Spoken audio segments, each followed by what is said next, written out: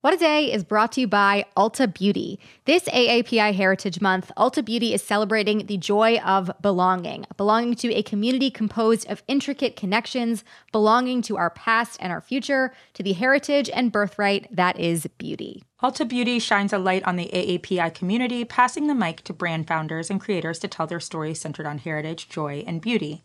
They carry AAPI-owned and founded brands like Live Tinted, Peach and Lily, Glamnetic, Tree Hut, and more. Shop AAPI-owned and founded brands at Ulta Beauty stores and ulta.com.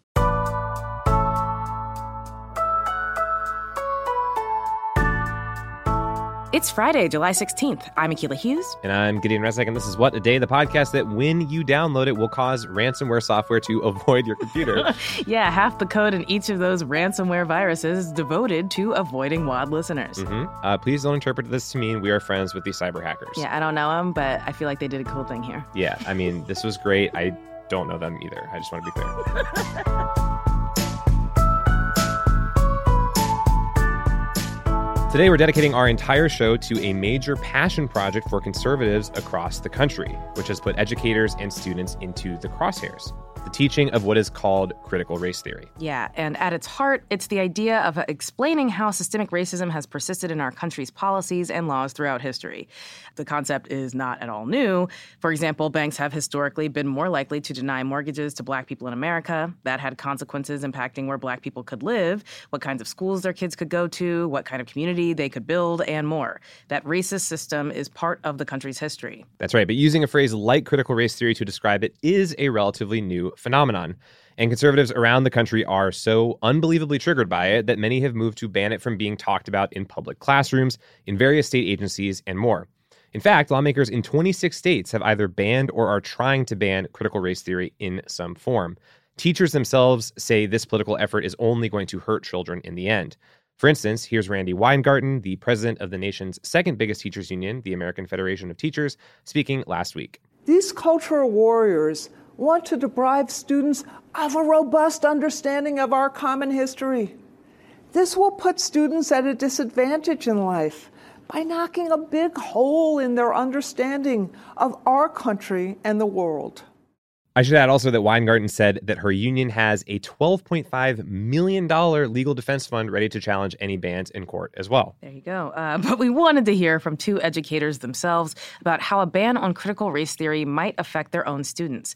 So joining me are Valencia Ann Abbott, the Social Studies Department Chair and a history teacher at Rockingham Early College High School in Wentworth, North Carolina, and Megan Doherty, an instructional coach of social studies at McNeil High School and Deer Park Middle School in the Austin suburb of Round Rock, Texas.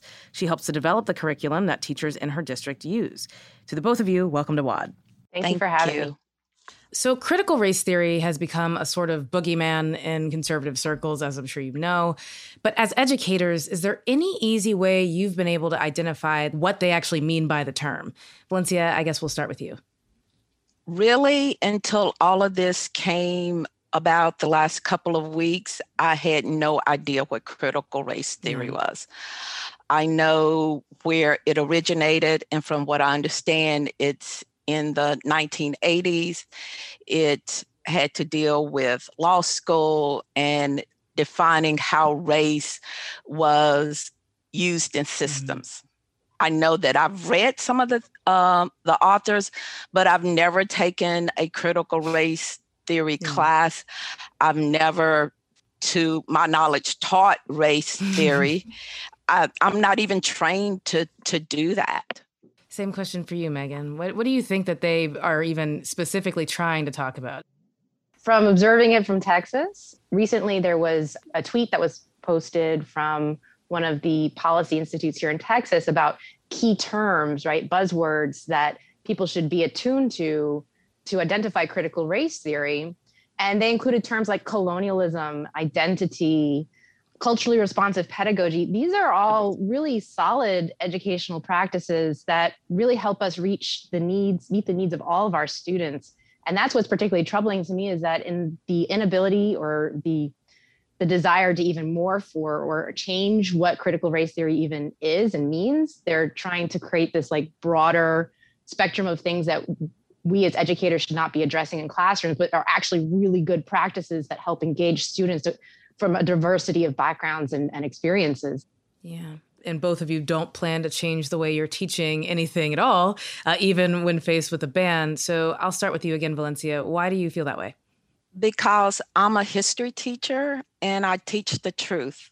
And I've been an educator 17 years. When I started getting more students that were of Hispanic and Latino backgrounds, then I started incorporating more of that history into my curriculum.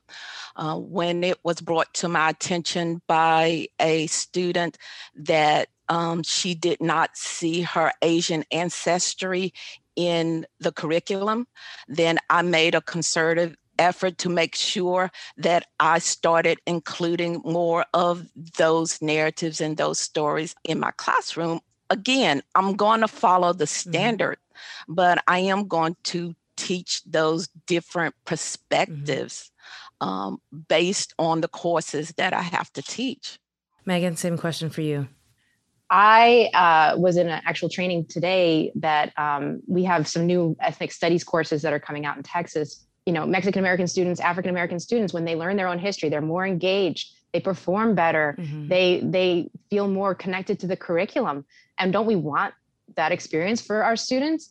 Teachers that are planning to teach this are really concerned about, you know, how am I going to address some of these things, given some of the parameters around what we can and can't talk about. And for right now, I feel that the state standards still support teachers in teaching a more comprehensive approach to history. Right. It comes down to almost a conflict between, do we teach to the standards or do we teach to this new law? Most of the teachers that I talk to tell me they will continue to teach the way they have always done, because they're not out there trying to indoctrinate kids. They're not out there trying to, you know, make kids believe a certain perspective. They are there to help kids understand the conflicts and the complex history of our country, and to allow students to come to their own understandings about their particular points of view and perspectives and identities. And I would like to add, when I go into the classroom, first day, I tell my students, my favorite word is think. That is absolutely my favorite word in the classroom. And the other thing is that I'm going to use primary sources. And they're going to draw their own conclusions based on the evidence. Right. And I think that that's what good teaching is. Yeah. So, Megan, the way the bill is written in your state of Texas, students wouldn't even be able to write their legislators as part of a classroom project, which is something that I've done. I think most people who are over the age of 25 did in school. So there's also another piece of legislation on top of that would make educators publish their lesson plans online every month. How does that actually impact teachers' work? So it's interesting about the legislation in HB 3979, which is the bill that was signed by the governor at the end of May, beginning of June. And that included the moratorium or whatever, the ban on students contacting representatives, any elected representative, as a part of a project, even for extra credit in a classroom. And it was funny because I did some house visits. I visited some representatives' offices early in the session. And at one point I was talking to a staffer and I was like, so did you ever write a letter to your representative or anyone? And he's like, yeah, I wrote a letter to the president and I got a letter back when I was in 5th grade. And I was like, yeah, see, it's exactly. a common thing. I bet you enjoyed getting that letter back. And he was like, Yeah, he's like, oh, I guess that's what we're banning. Yeah, I mean, I just don't understand a world where, or a country where civics is allegedly the most important thing, you know, to be taught. And it is something that we have the benefit of teaching in schools, yet they are undermining it at every turn. It's very disappointing. The other component that you were asking about with the teachers submitting all materials, lesson materials, that is part of a proposed bill right now. We're in the middle of the special session.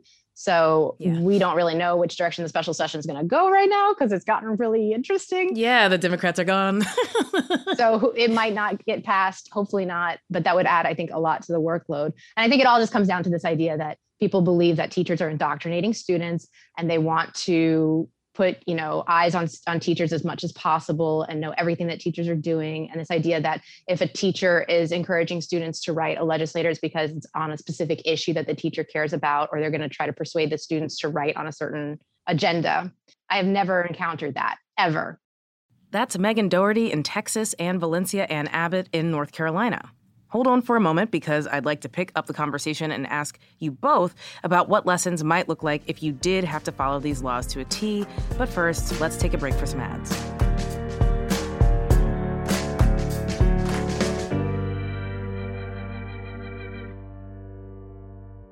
What a Day is brought to you by Vuori. Vuori Performance Apparel makes the perfect Mother's or Father's Day gift. Everything is designed to work out in, but it doesn't look or feel like it. And they're incredibly comfortable and cute and just the perfect thing to wear when I'm working from home or out and about, mostly at home because I'm not out and about. Yeah. I will say I did not know clothes could be, I'm being dead honest. I did not know clothes could be as comfortable as they are before I had Vuori. Yes. Clothes can be so comfortable. Nobody told me. Smooth like butter, soft. So good. On the skin. I just love living in Vuori. Vuori is offering What a Day listeners 20% off your first purchase when you go to vuori.com/WAD. That's VUORI.com/WAD. And enjoy free shipping on any U.S. orders over $75 and free returns. What a Day is brought to you by Monarch Money. Are you saving for a down payment, a wedding, a dream vacation? Monarch makes it easy to help you reach your financial goals. Monarch is the top-rated all-in-one personal finance app. It gives you a comprehensive view of all of your accounts, your investments, transactions, and more, all in one place. You can create custom budgets, track your progress towards financial goals, and collaborate with your partner. Really just makes it easy. After trying out Monarch for yourself, you'll understand why it is the top-rated personal finance app. And right now, listeners of this show will get an extended 30-day free trial when you go to monarchmoney.com/WAD. That's monarchmoney.com/WAD for your extended 30-day free trial. What a Day is brought to you by Ramp. We are all looking for ways to simplify our finances. Isn't that the truth? Isn't that true? Lord, tax week, man.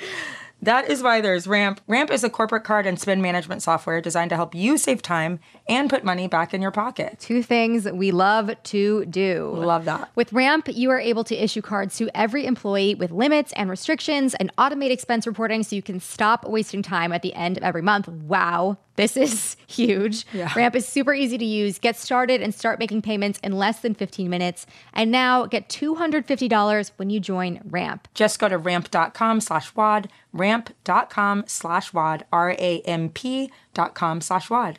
Cards issued by Sutton Bank and Celtic Bank, members FDIC, terms and conditions apply. We're back with educators Valencia Ann Abbott and Megan Doherty, and we're talking about the impact that the countrywide politicization of critical race theory is having on them and their students. Valencia, what do you think students could miss out on if you didn't teach history like the way you're used to and instead stuck to what these bans are trying to say?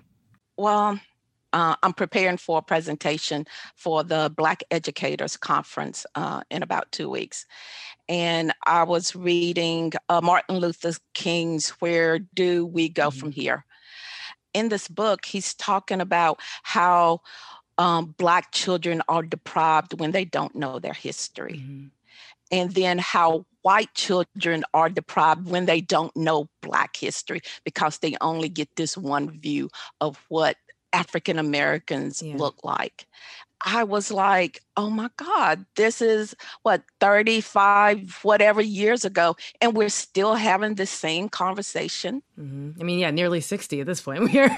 We are getting up there, and it's wild that it seems like as many steps forward as we take, we're still consistently, I think, people who are invested in the truth fighting against people who don't want it to be shared in the classroom.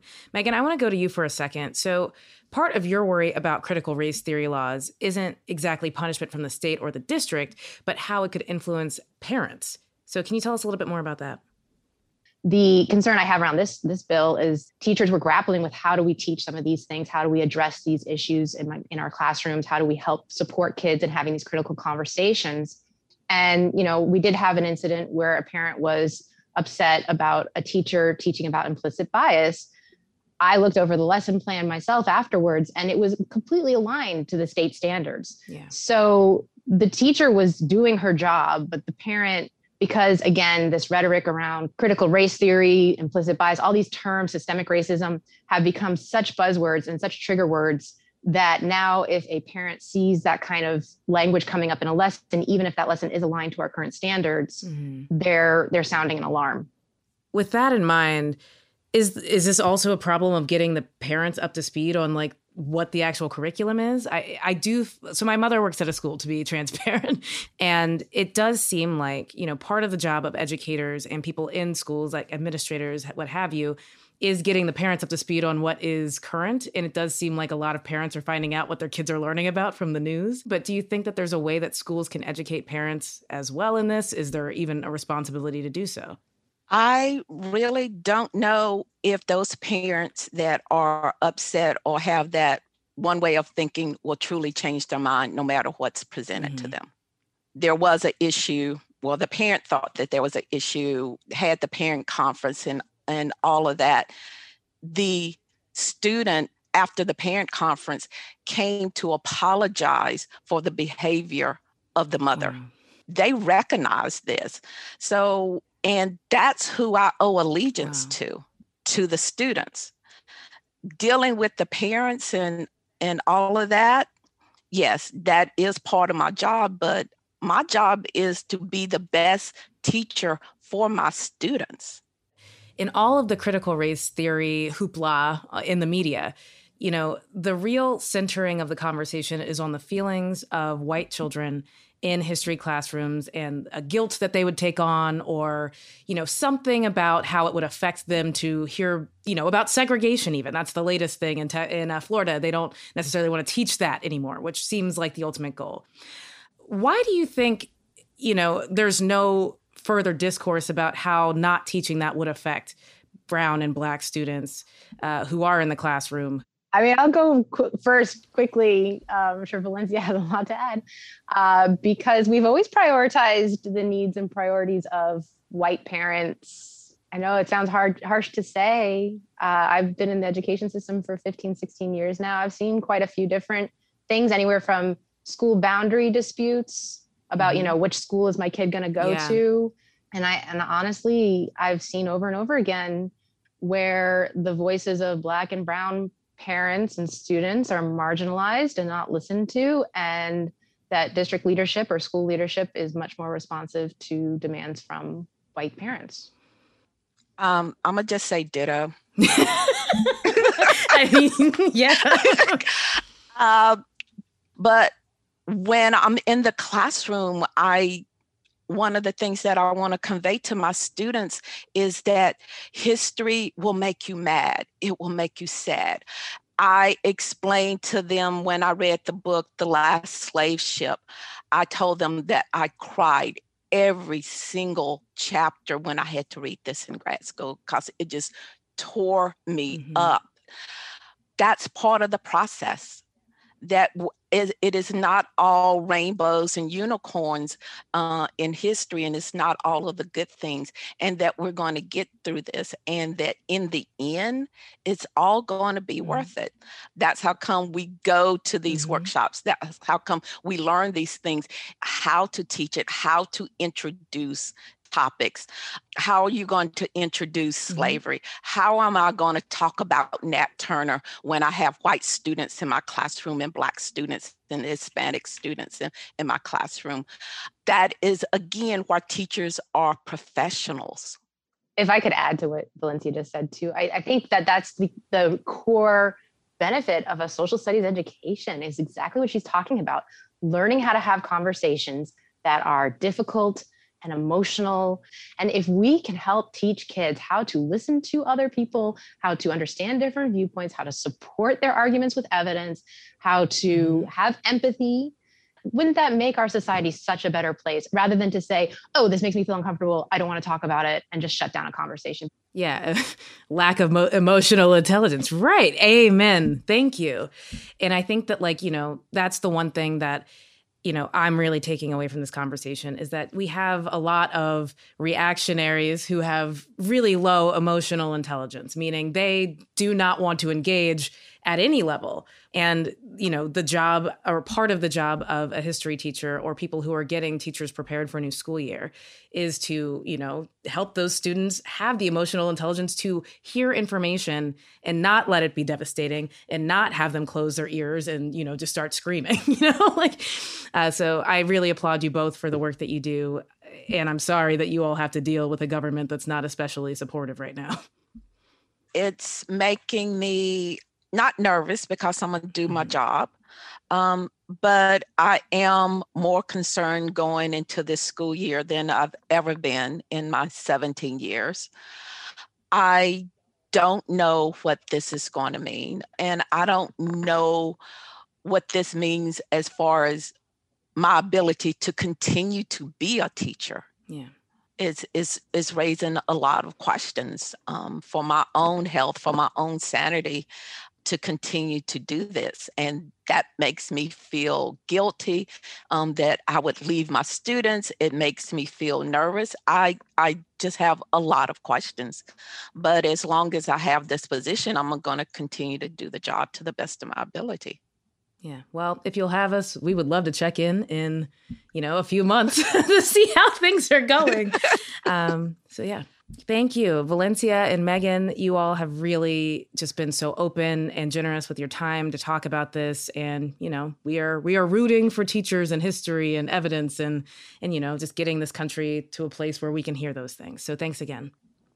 Thank you for having me. Thank you again. We'll have more on this in our show notes so you can read more from our guests on this and get up to speed on where things stand in every state. And that's the latest for now.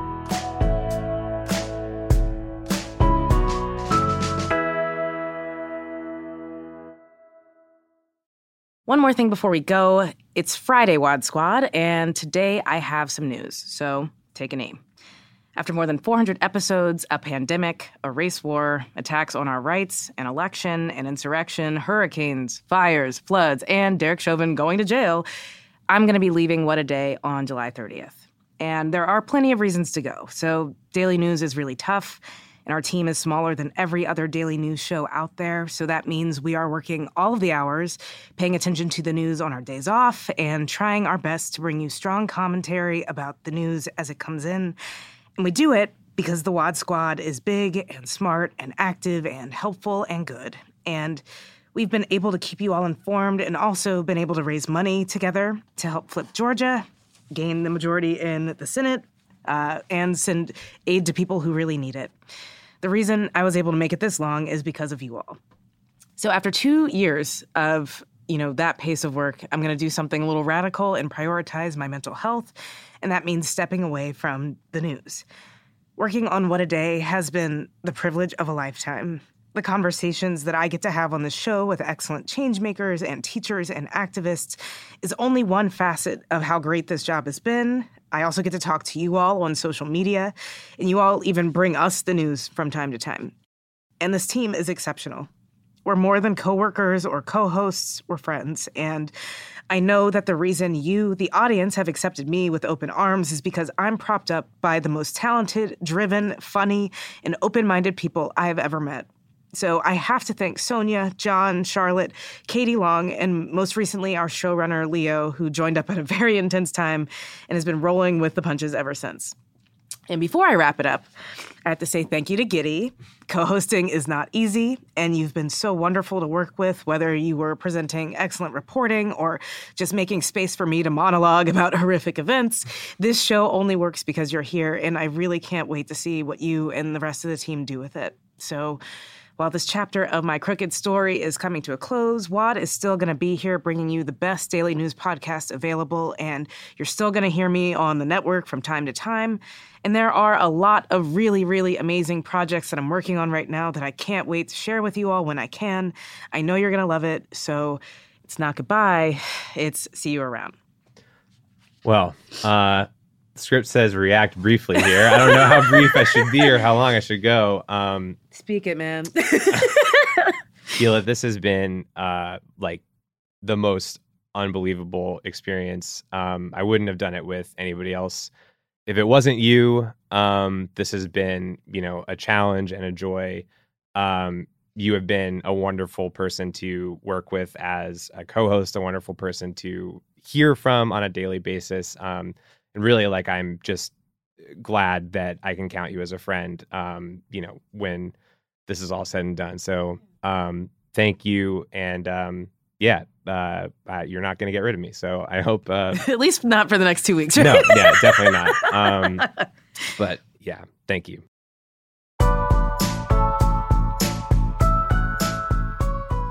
That is all for today. If you like the show, make sure you subscribe, leave a review. Join me in being sad that Akila's leaving, but happy about what is next for her. It's going to be sick as hell, and tell your friends to listen. And if you're into reading and not just major personal announcements like me, What a Day is also a nightly newsletter. Check it out and subscribe at crooked.com/subscribe. I'm Akila Hughes. I'm Gideon Resnick. And WAD Squad forever. Oh my gosh, in a studio? It's in crazy. unison? It's crazy. Forever? Yeah, I almost waited too long to do it because I'm used to the Zoom lag, but here we are. It's perfect. What a Day is a production of Crooked Media. It's recorded and mixed by Charlotte Landis. Sonia Tun and Jazzy Marine are our associate producers. Our head writer is John Milstein, and our executive producers are Leo Duran, Akila Hughes, and me. Our theme music is by Colin Gilliard and Kashaka. Oh my goodness. Wow. Wow. You know, would you like a tissue? Why are smart businesses graduating to NetSuite by Oracle? Because NetSuite eliminates the expense of multiple business systems by consolidating your operations together into one. NetSuite is the #1 cloud financial system, bringing accounting, financial management, inventory, and HR into one platform and one source of truth. NetSuite reduces IT costs because it lives in the cloud with no hardware required, so you can access it from anywhere. You cut the cost and headaches of maintaining multiple systems because you've got one unified business management suite. Bringing all your major business processes into one platform improves efficiency, slashing manual tasks and errors. Over 37,000 companies have already made the move, so do the math. You'll see how you'll profit with NetSuite too. And now, by popular demand, NetSuite has extended its one-of-a-kind flexible financing program for a few more weeks. Just go to netsuite.com/podcast25 for more information. That's netsuite.com/podcast25. Shopify is the global commerce platform that helps you sell at every stage of your business. With the internet's best converting checkout, 36% better on average compared to other leading commerce platforms, Shopify helps you turn browsers into buyers. In fact, Shopify powers 10% of all e-commerce in the U.S. Sign up for a $1 per month trial period at shopify.com/podcast-free. All lowercase, shopify.com/podcast-free, shopify.com/podcast-free.